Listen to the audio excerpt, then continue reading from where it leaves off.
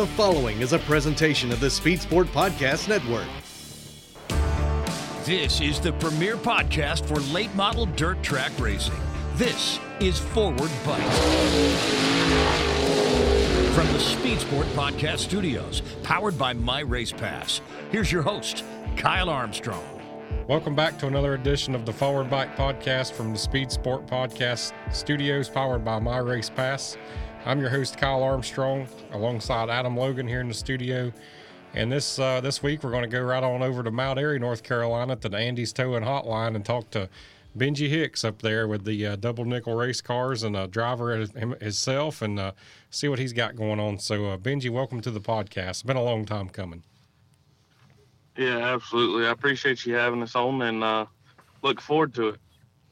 Well, good deal. Yeah, we've seen you run a few times this year, and your double nickel race cars are off to a good start here. I know you've already got at least one win there with Ross Bales at Screven, so that's going good for you. Tell us a little bit about the background. We'll just start with that chassis brand that you've come up with. I know your car number is 55, so I guess that's where the name of that comes from. And tell us a little bit about the background of that, and we'll start there.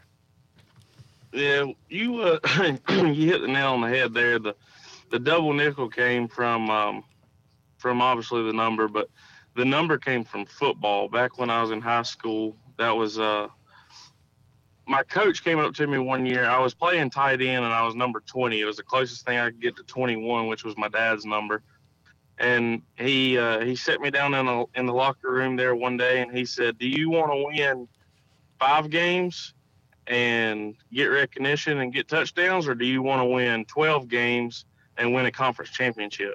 I said, "Well, obviously I want to win a championship." He said, "Okay, well, we're going to have to move you to the line." I said, "Okay." So changed my number to 55. That was my junior year, and then kept that number all through high school, and was a captain my senior year. And Dad always hollered out double nickel, and it always stuck. And so when I decided to do this whole chassis deal here, double nickel just seemed like the best fit, and it was going to mean the most to me in the long run. So that's where the whole name came from. It actually originated back in high school. That's cool to hear some of that backstory. I bet nobody knows that, so they'll hear it now, right? That's right. Absolutely. Go ahead, Adam. Yeah. Give him one. So yeah, you are not just. You just didn't come up with this out of the blue. But hey, I'm going to build a chassis. I've known you for many years now. I met you when I was working at Barry Wright's on the house car. You were a fabricator there. You welded up, chassis and all sorts of pieces for the race cars. You helped set the cars up, all sorts of stuff. So, you just didn't wake up one day and decided, hey, I'm going to build a chassis. So, what all did you do before making this step? Well, something else on the backstory is when I graduated high school, I actually went to college and with hopes that I was going to play football, and those guys, credit to them, man. It's a full-time job. Any college level sport is a full-time job. And I decided that wasn't for me, and it wasn't what I was passionate about anymore. And so I actually moved back home and really had no idea what I was going to do. I'd always been around racing all my life. It was a bad addiction that you get in your bloodstream and you can't get it out. And so I heard about this college program at Forsyth Tech, and it was literally it's called Race Car Technology, and I was like, well, that's right up my alley there. So I went to college, got a degree there at Forsyth Tech, and a good friend of mine, still Randy Butner, he was one of my instructors there, and he knew some people in the dirt world and got me a job at Longhorn.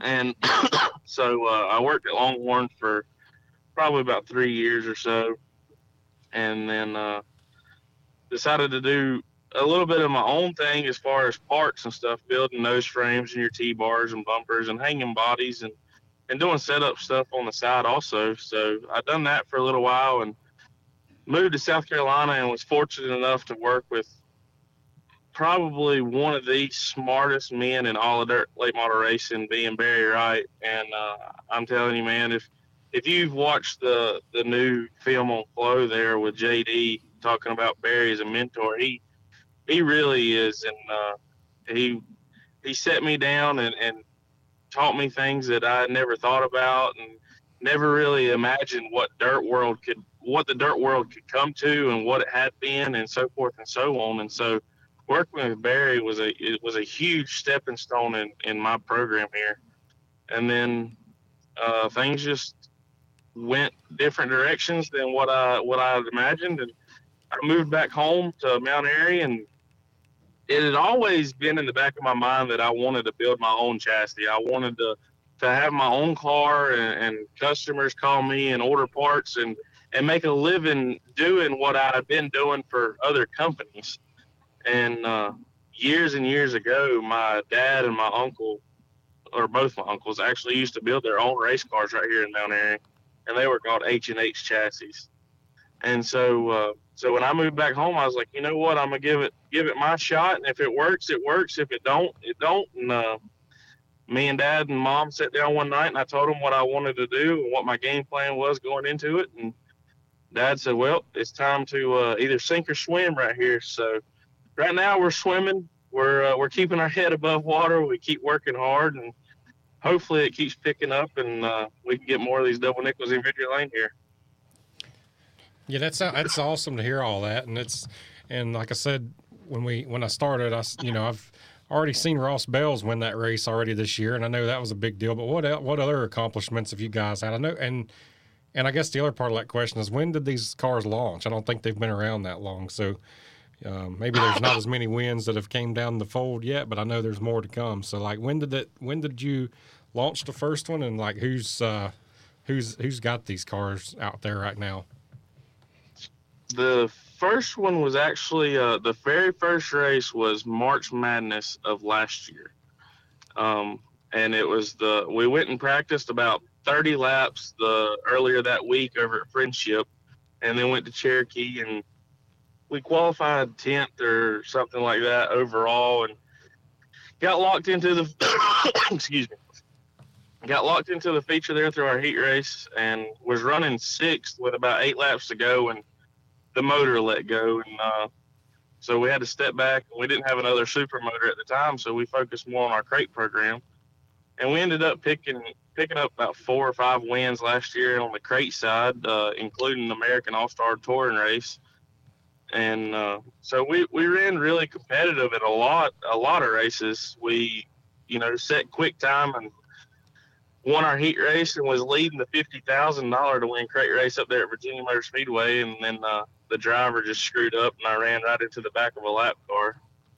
But you race long enough, that kind of stuff's going to happen. But we've got Ross in a car. As you've seen, got to win, and he's ran really competitive. I really think, though, one of the biggest things that I've seen as far as my chassis so far is we went down to East Bay this year. First time I'd ever seen the place, and only the second or third time that Ross had ever been there. And I made 2 of the 5 shows there at East Bay, and Ross made all 5 shows. And so that was a huge, huge plus for us. And I was tickled to death with that. And then, we got Brian Nuttall. He's out of Georgia there, and he's got one of our cars. And he had some tough luck there at Swainsboro. He's still learning it and making adjustments that he feels like he needs to make, and then making adjustments kind of what I give him to do. And so he's we're working on finding the happy medium for him. But he went to Screven, qualified really good, and was running really good there in the feature, and I think he ended up 9th, so a top 10 first night out in a brand new car, and first time that he had been in a car in almost 2 years, I believe. So, and then I got some local guys here. A good friend of mine, Chase McCormick's got one. He's probably ran it 6 or 7 times. He's still learning what adjustments to make on his as well, So, like you said, they're fairly new. I've got a lot. I got a lot of good friends and people that's around my racing that are good company for these guys that have my chassis to lean on. And so I've got Matthew Duggins. He's got a brand new car. He just ran it at Harris this past week, and track conditions wasn't favorable, and he didn't want to tear up his car, so he pulled in. And then my cousin, he's got his brand new car, and he went to Cherokee for the March Madness deal and ran 7th. Really, the first race in it was at Sonoya the night before, and track conditions were not favorable at all there, so he didn't want to tear up a brand new car there, but ran a good solid top 7 at Cherokee, and we've got a brand new one that's supposed to be leaving here tonight to run some of the Blue Ridge Outlaw stuff. And so, like you said, it's a slow going. There's not many of them out there right now, but I feel like anywhere we unload, we can be competitive with the best of the best. And going down there to Florida and with Ross making all 5 shows and me making 2 of the 5, I feel like that's a big plus on our side. Yeah, you were talking about Kendall Tucker there, right? Your cousin? Yes, sir. Yep. Okay, I just wanted to make sure the listeners realize that's who you were talking about. We got to give him a shout out. Yeah, we got to give him a shout out. We got to give him a shout out because he got on to me the other night. He was like, "You got a podcast?" I said, "Well, I don't really have a podcast, but Armstrong does. I'm just here for, like I said, moral support." But yeah, we're going to give Kendall a shout out here. Well, we got to get him on here at some point too. I had lunch with his one of his sponsors there, Justin Prilliman, that Tour V, and we're working on that. So we're going to get Kendall on here soon enough, I think. We can only do one. Y'all give him many more shout-outs. His helmet ain't going to fit. I know. He's already got a big old head. We can only do one at a time, so. So we started a chassis. It's brand new, growing. You're getting more and more customers out there. Now, that's not all you do up there. So when I first moved down to North Carolina a few years ago, Benji was nice enough to let me stay in his house for probably way too long. But this man is probably one of the hardest working guys in racing. Man, you've got tell us about everything you got going on in your shop up there. Man, we do chassis repair, we do setups, we do bodies, basically anything that you can think of racing wise. We'll wire a car, we'll plumb a car. We offer tire grooving and siping. And not only in dirt, Chris Fleming races at Bowman Gray there, and I put a rear clip on his car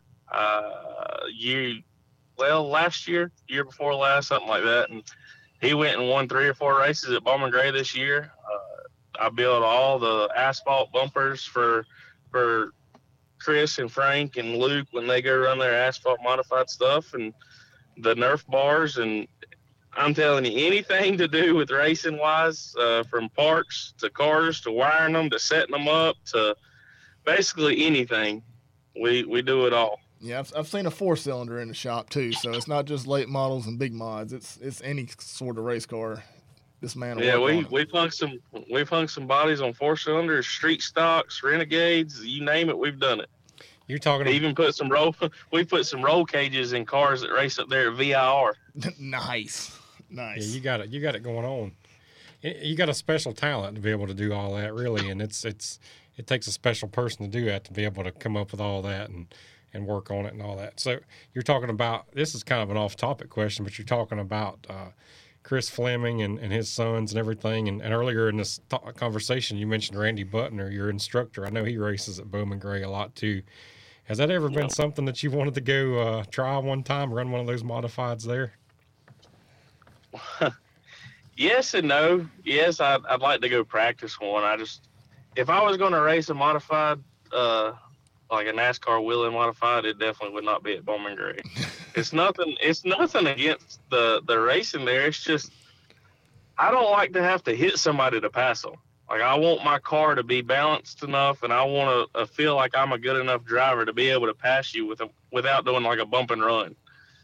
So if I was going to run one, I don't think I'd run it there. I'd like to run it at a wider place to where, you don't see many asphalt tracks getting a top, middle, and bottom going. But if you could roll the middle and kind of maintain with them, something like that. But Chris comes over to the shop about once or twice a week, or we'll talk on the phone at least once a week.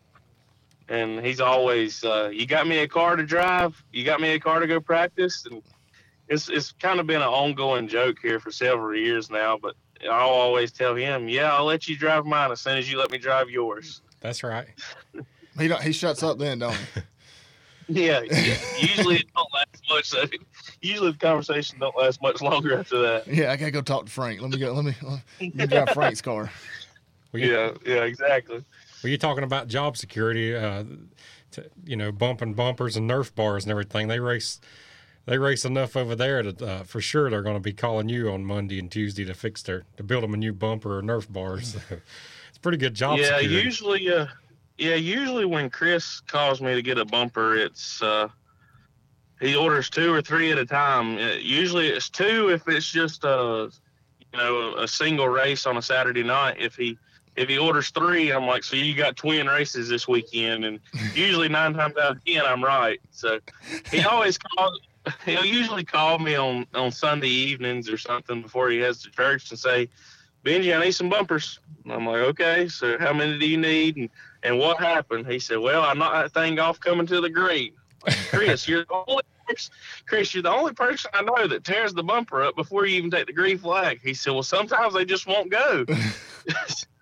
I've seen that man race there. My gosh, he is on the wood when he's up there. He'll go through the grass. He'll use the bumper for sure. So yeah, well, I always see you in.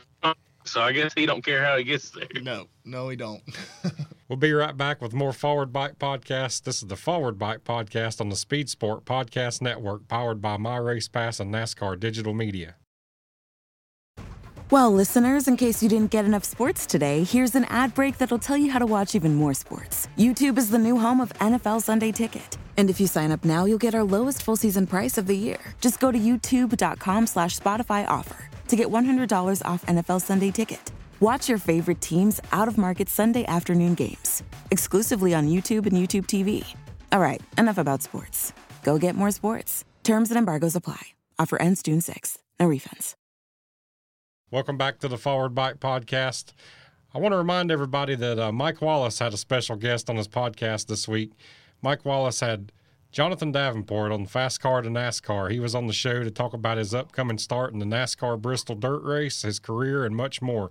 You can download the show right now on the Speed Sport Podcast Network. I can't wait to listen to that one myself. That was going to be good, yeah. You mentioned it earlier, Benji, that documentary that come out. Like that's pretty cool of letting people, get to see the other side of, JD. And I think a lot of people forget the other side of what these guys do. So. Yeah, absolutely. Even though they're on the road racing full time and making a living holding a steering wheel, they still got a family at home. They're still your average Joe Blow guy, but a lot of these fans, don't get to see that.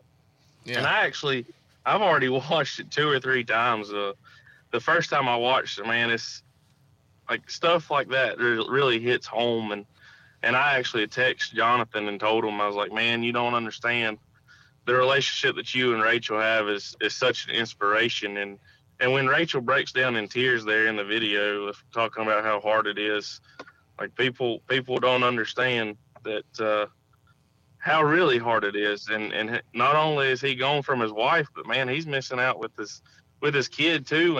And the way that they handle things with the ranch they've got going now and everything, I told him that he was an inspiration and how cool it was and how much I loved watching it and giving the fans another view of how the whole deal is.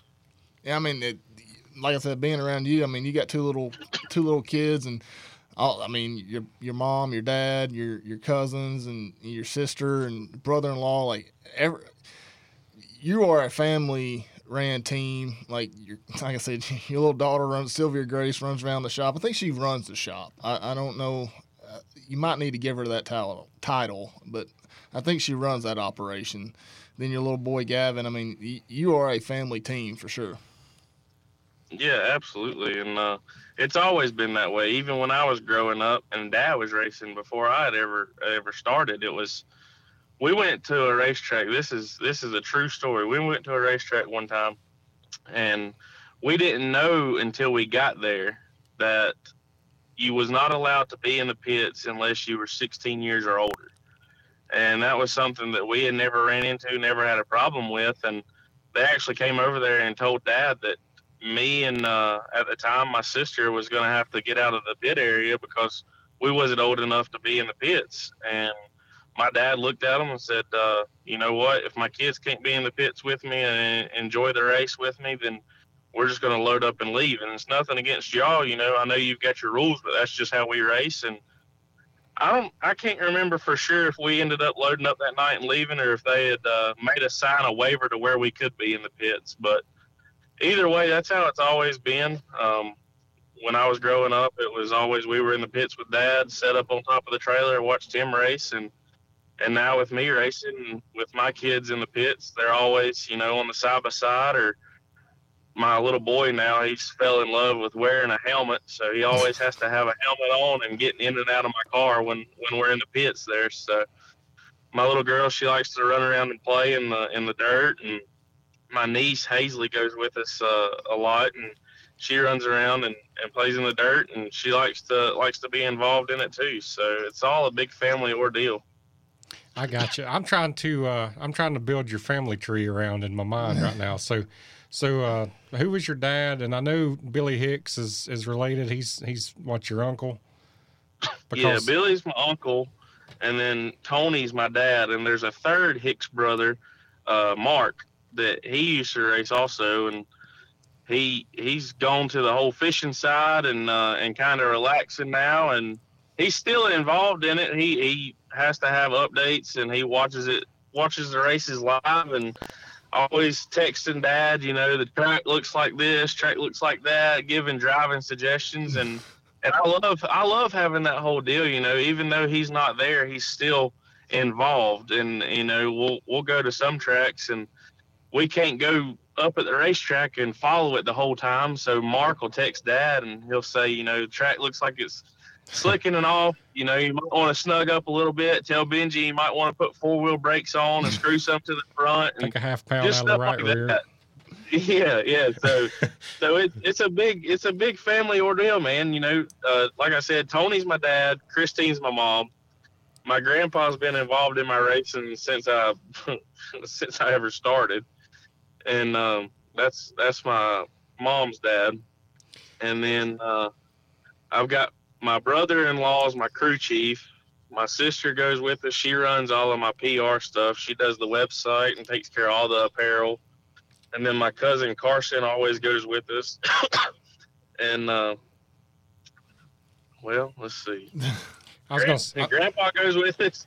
I've had Robbie Stevens and his son Bam Stevens. They go with us quite a bit, and they used to work on my dad's car. Well, Robbie did. Bam, he's a little bit younger than I am, but Robbie used to work on my dad's car when he was driving for a guy named Butch out of Maya down there. And we used to go to Oak Level, and hell, it was me and Robbie and Dad and another guy named Carl most of the time, and that was about it. So.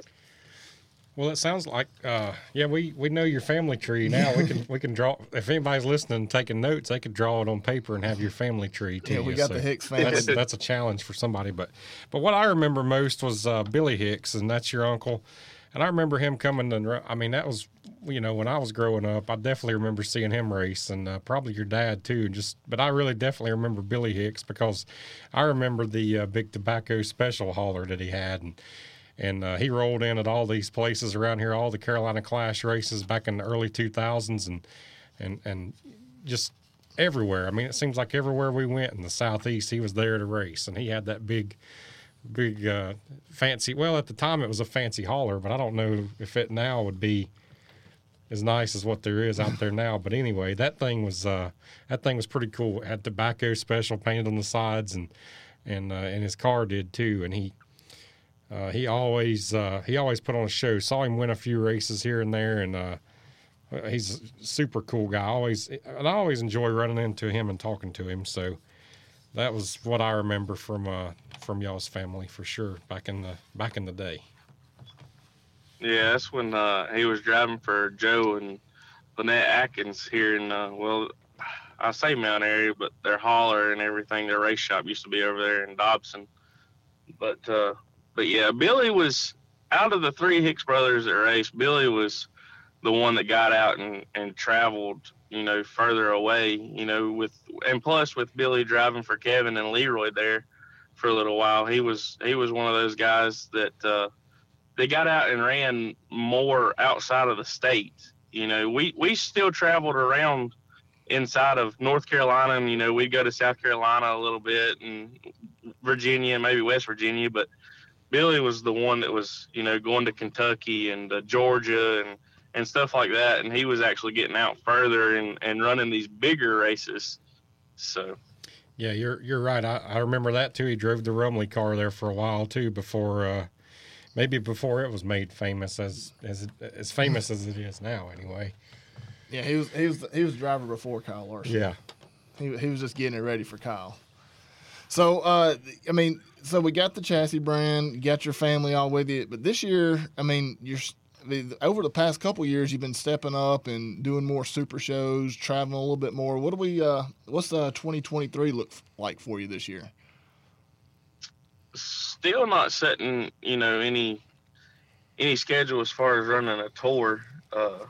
We had hopes of going to the Bulls Gap race this weekend, and unfortunately, with the weather looking the way that it did, I'm glad that they made the decision as early as they did, so that way, if there was somewhere else racing, that we could find somewhere to go and not wait till the last minute to decide on canceling or having it. But I was really looking forward to that, and still am, in April. But I want to run more super stuff, just because I feel like in a crate car, you make adjustments, but you don't make as many adjustments.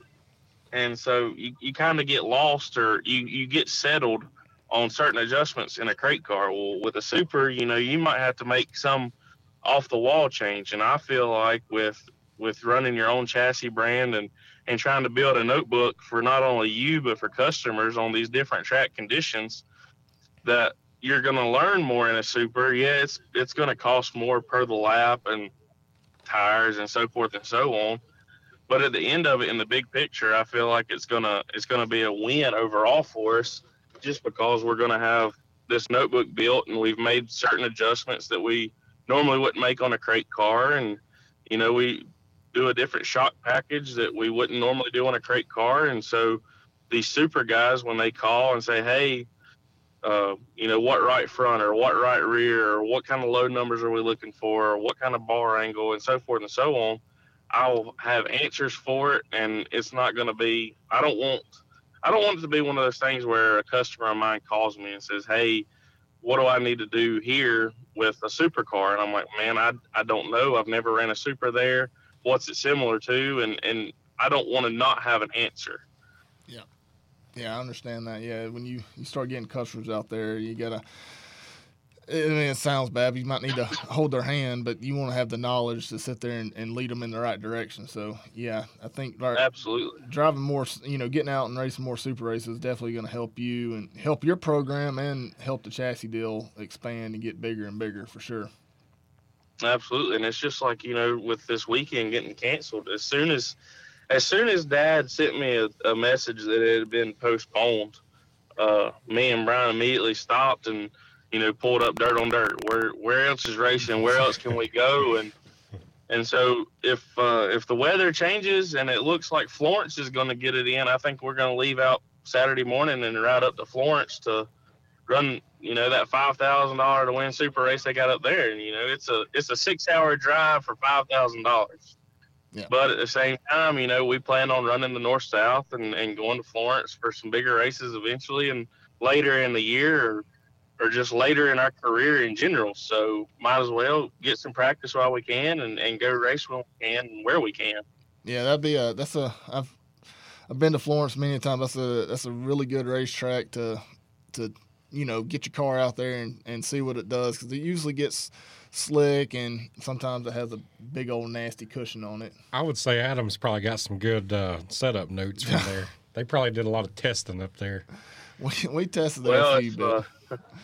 If the cushion comes in, I think I'm gonna walk over and ask Josh Rice how to get it in that place. Yeah, just go ask Josh Rice. My God, just tie a rope to him and just hold on to him, because that kid up there, he's unbelievable. I love watching him race that racetrack, because when there's a cushion up there, he's it's something to watch. I think we talked about him last week, ripping the deck out and the spoilers out, and just don't get into the wall like he does as much. Yeah, he still gets in the wall and wins though. So. Just have a breakaway on that right rear. Hey, sometimes wall riding does get you a win or get you into the chase one. Yes, yeah, pull a hell. I don't think a hell melon will work in a dirt car. You might have to put some bumpers, some skid bars around there, which I think you can build some of those. I think you've got the capabilities. Absolutely. You can think about it, we can build it. That's right. That's right. Well, so gonna go to maybe potentially go to Florence this week, and so just for the fans here, just kind of Benji's gonna pick and choose and never know where you might show up. No, there's no telling. I think I've got maybe the next 3 weeks, maybe 4 weeks scheduled. So possibly Florence this weekend. Next weekend, we're going to be at Bristol with the crate car. The week after, I think we're going to be at I-75 with the American All-Stars, the crate car as well. And then the week after that, we'll be at the Bulls Gap race. But I'm probably going to hit up that Kyle Larson deal at Bulls Gap April the 6th. And then Withful's April the 7th, I believe, with the Schaefer's deal. So that'd be a good as far as I know right now. I mean, yeah, and we're going to see. I mean, you're in a nice little area up there. I mean, like you said, it's not that far over to Bulls Gap, and like you said, paying $100,000. You got the Larson race; it's $20,000, and then Withville's not that far from you, and so I mean, you don't have to travel very far, and the money's out there for you to go get you a big old win. Yeah, absolutely, and we just keep working hard in the shop, and like I said, I feel like we can compete with them. We just honestly, man, there's probably been 2 or 3 races that we've actually hit on all cylinders. And, most of the time, if we didn't win, we was very close to winning. And so we're constantly changing stuff. And, sometimes we'll hit on something that might be decent. And then sometimes we completely miss, way out in left field. But you'll have that and changing all kinds of stuff and trying to build a notebook. But, I had East Bay in mind, and that was always a track that I wanted to go to. And so we've accomplished that this year. And the next one that I've got circled on my list sounds cliche because every driver in the country says it, but I've always wanted to go to Eldora.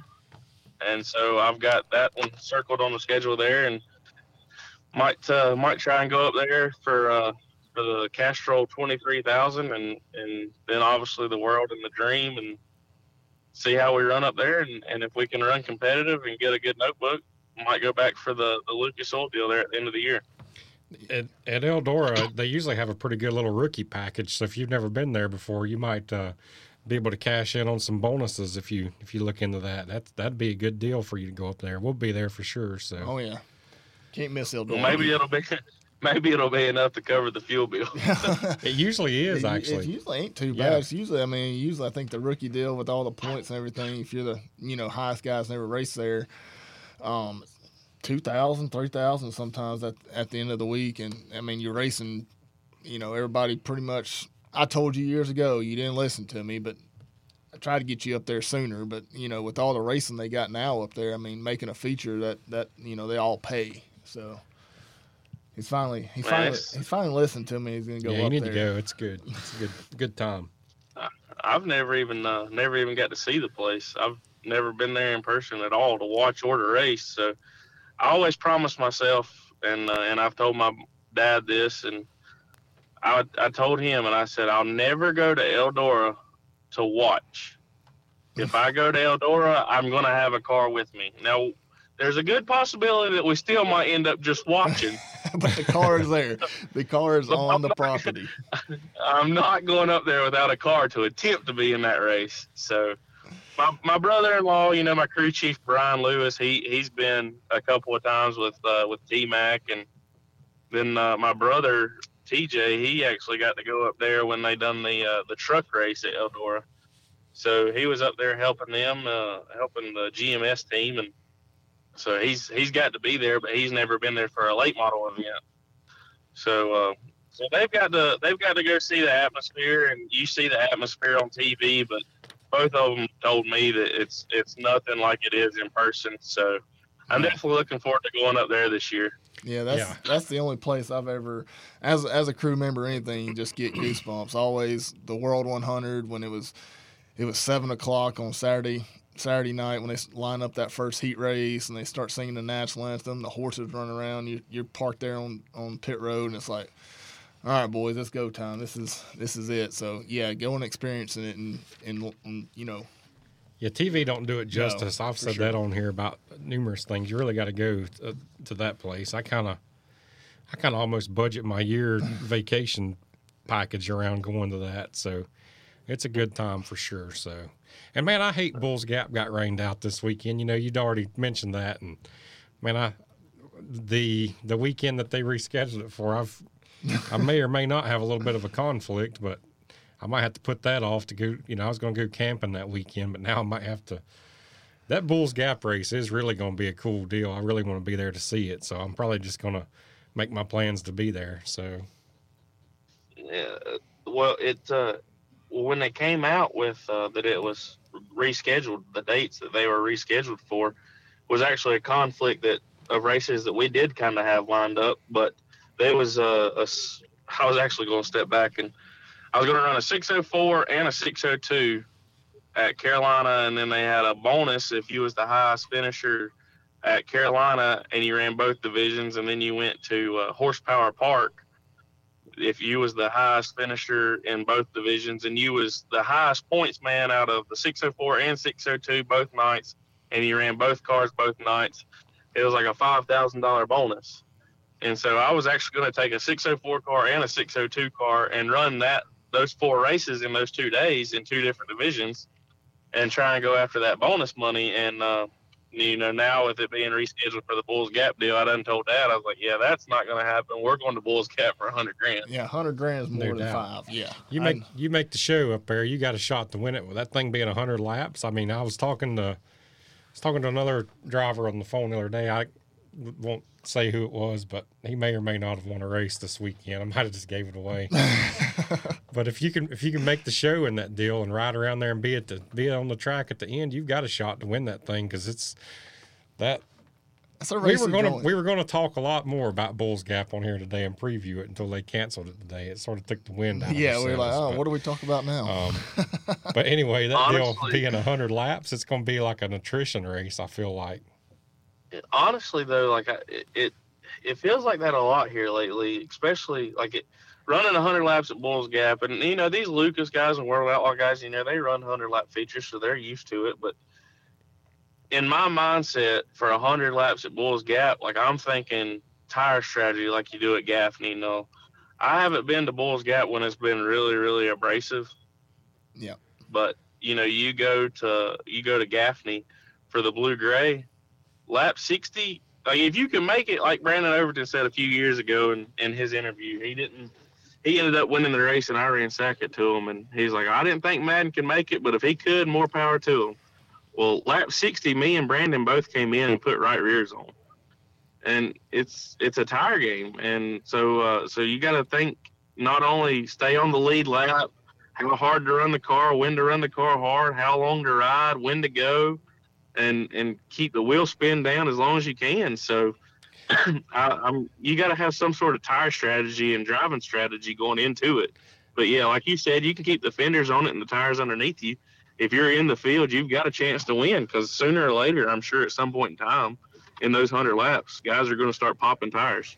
You're right about staying on the lead lap, too. I don't think I thought about that, but you're talking about 13, 14, 15-second laps around Bulls Gap and a full field of cars. They'll catch the tail of the field quick. So you definitely do have to think about staying on the lead lap, because if you go a lap down, you're done. Yep. So that'll be I'm excited about that race. It's going to be cool. It's going to be a good one. It works out good for me now. I ain't got no conflicts now. I'll be there. Well, good. You can show us how to groove these tires to make them last for 100 laps. Yeah, yes, sir. Put him to work. Oh, my gosh. I did. Was it 2 years ago at the Carolina Sizzler when they had a tire rule set and everybody was going to follow this tire rule, and then they didn't have as many cars show up as they thought, so they had done away with the heat races. So it was qualify and go. And the last minute, man, they changed the tire rule, and we didn't have anything prepared. And so we had a 70 ready for the right rear, which in qualifying pretty much chunked the 1350, and it was trash. And obviously I was the only one. There was several other drivers up there complaining about the same thing. So they were like, well, you can run a 70 on the right rear, and you can run 1600 on the right front, 1600 on the left rear. And I'm pretty sure that's what a lot of people went with. Well, I had no 1600s. Yep. I had 170 ready for the right rear. And so Brian goes over to the Hoosier trailer, and Logo's standing there at the race car, and we mount these things up, and I think there's 2 features before us and then us, and we didn't have a right front or left rear ready. And Logo grabbed one of the groovers and went to town, and Brian grabbed the other one, and they kind of met in the middle, and then one was siping while the other one was finishing up, and so Logo came in, and he helped Brian groove a right front or a left rear, whichever one. But yeah, we knocked out 2 tires in those 2 features. We were just like you said. I was grooving. He was siping. It was It was it was intense there for a few minutes. I think he grew 2 tires and siped 2 tires plus mounting them in about 30 minutes. Yeah. There wasn't no time to kill right no, there. It was like they changed it, and it was like, oh, go get tires. And I started unmounting. Come back, we mounted them up, and I started grooving. Did you have 2 groovers? I thought I was grooving one. He was grooving another one, and then all of a sudden we started siping. It was crazy. It was wild. Yeah, not only with the tire deal with the super stuff, on top of all of it, I was running the 604 race too. Yeah, he wasn't even back. You weren't even out there. You were out there on the racetrack, and I was on the racetrack in the 604, and y'all was at the trailer getting tires ready for the super race. I didn't even know what happened in the crate race. I don't even know. You could have wound up winning that one, and they wouldn't even know to come to the. No, we wouldn't even got our picture made. No. Hell, I couldn't have got my picture made. I had to get back to get another car. Exactly. Yeah, because I think we were rushed for. Wasn't it supposed to rain too? Weren't we pushing for rain or something like that? Yeah, they had already changed the schedule around because that thunderstorm was coming in, and I think I had to come in through the B main in the crate deal, and I was up there running the B main while y'all were finishing tires for the super, because I had the super feature first, and then I had to get in the 604, and that's when they had the 10,000 to win crate race. And I think it got cut short by like 20 laps because lightning was within a mile of the racetrack. Yeah, I think we had to end up loading the car up in the rain, and yeah, that was a fun night. Oh yeah, always a blast. Oh yeah. Fun nights. Well, you got anything else, Adam? I think I'm good. I think that's Benji in a nutshell right there. Yeah, that was a good one. Well, Benji, before we let you go, thank your sponsors and people that help you and everything that keeps your wheels turning on, going up and down the road, chasing these races, and we'll let you go. Well, first and foremost, my mom and my dad, T&K Enterprises, they own the whole racing operation. Without them, I wouldn't be anywhere close to where I'm at right now, even in my business wise. You know, they helped me get started, and with being a whole slow start, they helped me stay afloat there before I got my wheels going. But I got to thank them first and foremost, and then I got to thank my grandpa, South Main Street Service Center. He makes sure that we stay stocked up on some brake cleaner and rags and stuff that we need at the shop and in the trailer there for going on the road multiple days in a row. My brother-in-law, Brian Lewis, I couldn't do it without him. He's been a huge help ever since him and my sister started dating. I wouldn't know which direction to turn racing wise if it wasn't for him, because you know there's nights where I can't be here and he can, so I come in the next day and he'll have the car done or tires done or shocks are laying on the table ready to be smashed, and so I couldn't do it without him. And then this year we've got Robbie Stevens and Bam Stevens. Like I said, they used to help Dad years ago on his race car and came aboard this year, and I don't think Robbie's missed a race yet, and so he's been a huge help with us. He went down to Florida with us, and it's hard to do it with one crew guy and then the driver working on it too. So when you're going racing that many days, an extra hand like Robbie, and he knows what he's doing and been around it a long time, and and he's one of those guys that we can bounce ideas off of too. So he's been a huge help this year. And then I got to thank obviously BHR Fabrication, which is me, myself, and I, and then Double Nickel Race Cars. Got to keep throwing that name out there. Hopefully I can get that name bigger and bigger as the years to come. But then all my product sponsors, Hooker Harness, VP Racing Fuels, Bilstein Shocks, Hendren Racing Engines with my crate stuff, and then Clements and Clements Automotive with my super stuff, and Cornet now. Got me a Cornet motor now. So got to thank those guys, calling Glenn 9 o'clock on a Tuesday evening to ask him a stupid question that I probably should already know the answer to, and he picks up the phone and answers right away. And then so far, I've been able to get in touch with Jack anytime I've had a question with getting this Cornet motor. So he's been both of them are great engine builders, and both of them have helped me out a ton. And then Hoosier Tire South with Brian, this whole tire deal, with everybody battling it last year, we always made sure that we wasn't overfilling our orders, but we got tires when we needed them, and so I definitely got to thank him for that. And like I said, all the product sponsors along the bottom of this car here, it's without them, man, this deal don't go. From FK rod ends to making sure we have fresh rod ends and heim joints and all that on there, and Ben Barrett's warehouse with the whole chassis side of the deal, they've been a huge help. And getting all my parts here, and then Tomcat and Dayton Lube, trying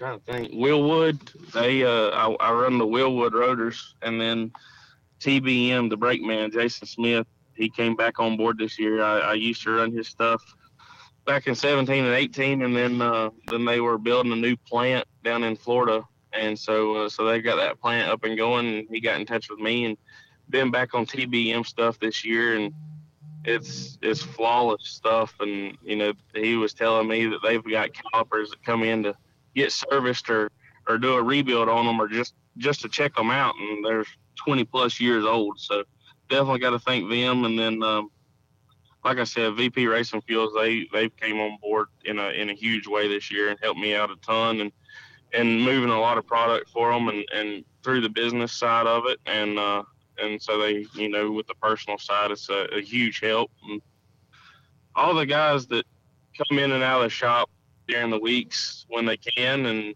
just stop by and say hello, or call and check on, seeing you ran this weekend, how'd you run, need any help in the shop this week. And then all my customers, I got to give them a huge shout out, because with us being on the road racing all the time, or working on our personal stuff sometimes, they're lenient about when they need to get their stuff, and when they can come to my shop to pick up their stuff, and so forth and so on. So with them working with me, and me being able to go on the road and race a little bit more this year than we have in the past, it's been a huge whole ordeal, with everybody scratching back, and I help you, you help me kind of. So everybody that's involved in my racing program, everybody that's involved in my business side of it as well, it's been a huge help. Well, absolutely, Benji, and I know it takes a lot of partners and help to do this thing, and we're just proud to have you on here tonight, man. And I hope everybody enjoys hearing this conversation with you, and we'll do it again sometime, hopefully. Yes, sir. Absolutely, I appreciate y'all having me on. Yes, sir. Another episode of the Forward Bike Podcast is in the books for this week. I'm your host, Kyle Armstrong, for Adam Logan. Thanks to Benji Hicks for being on the podcast, and we'll see you next week.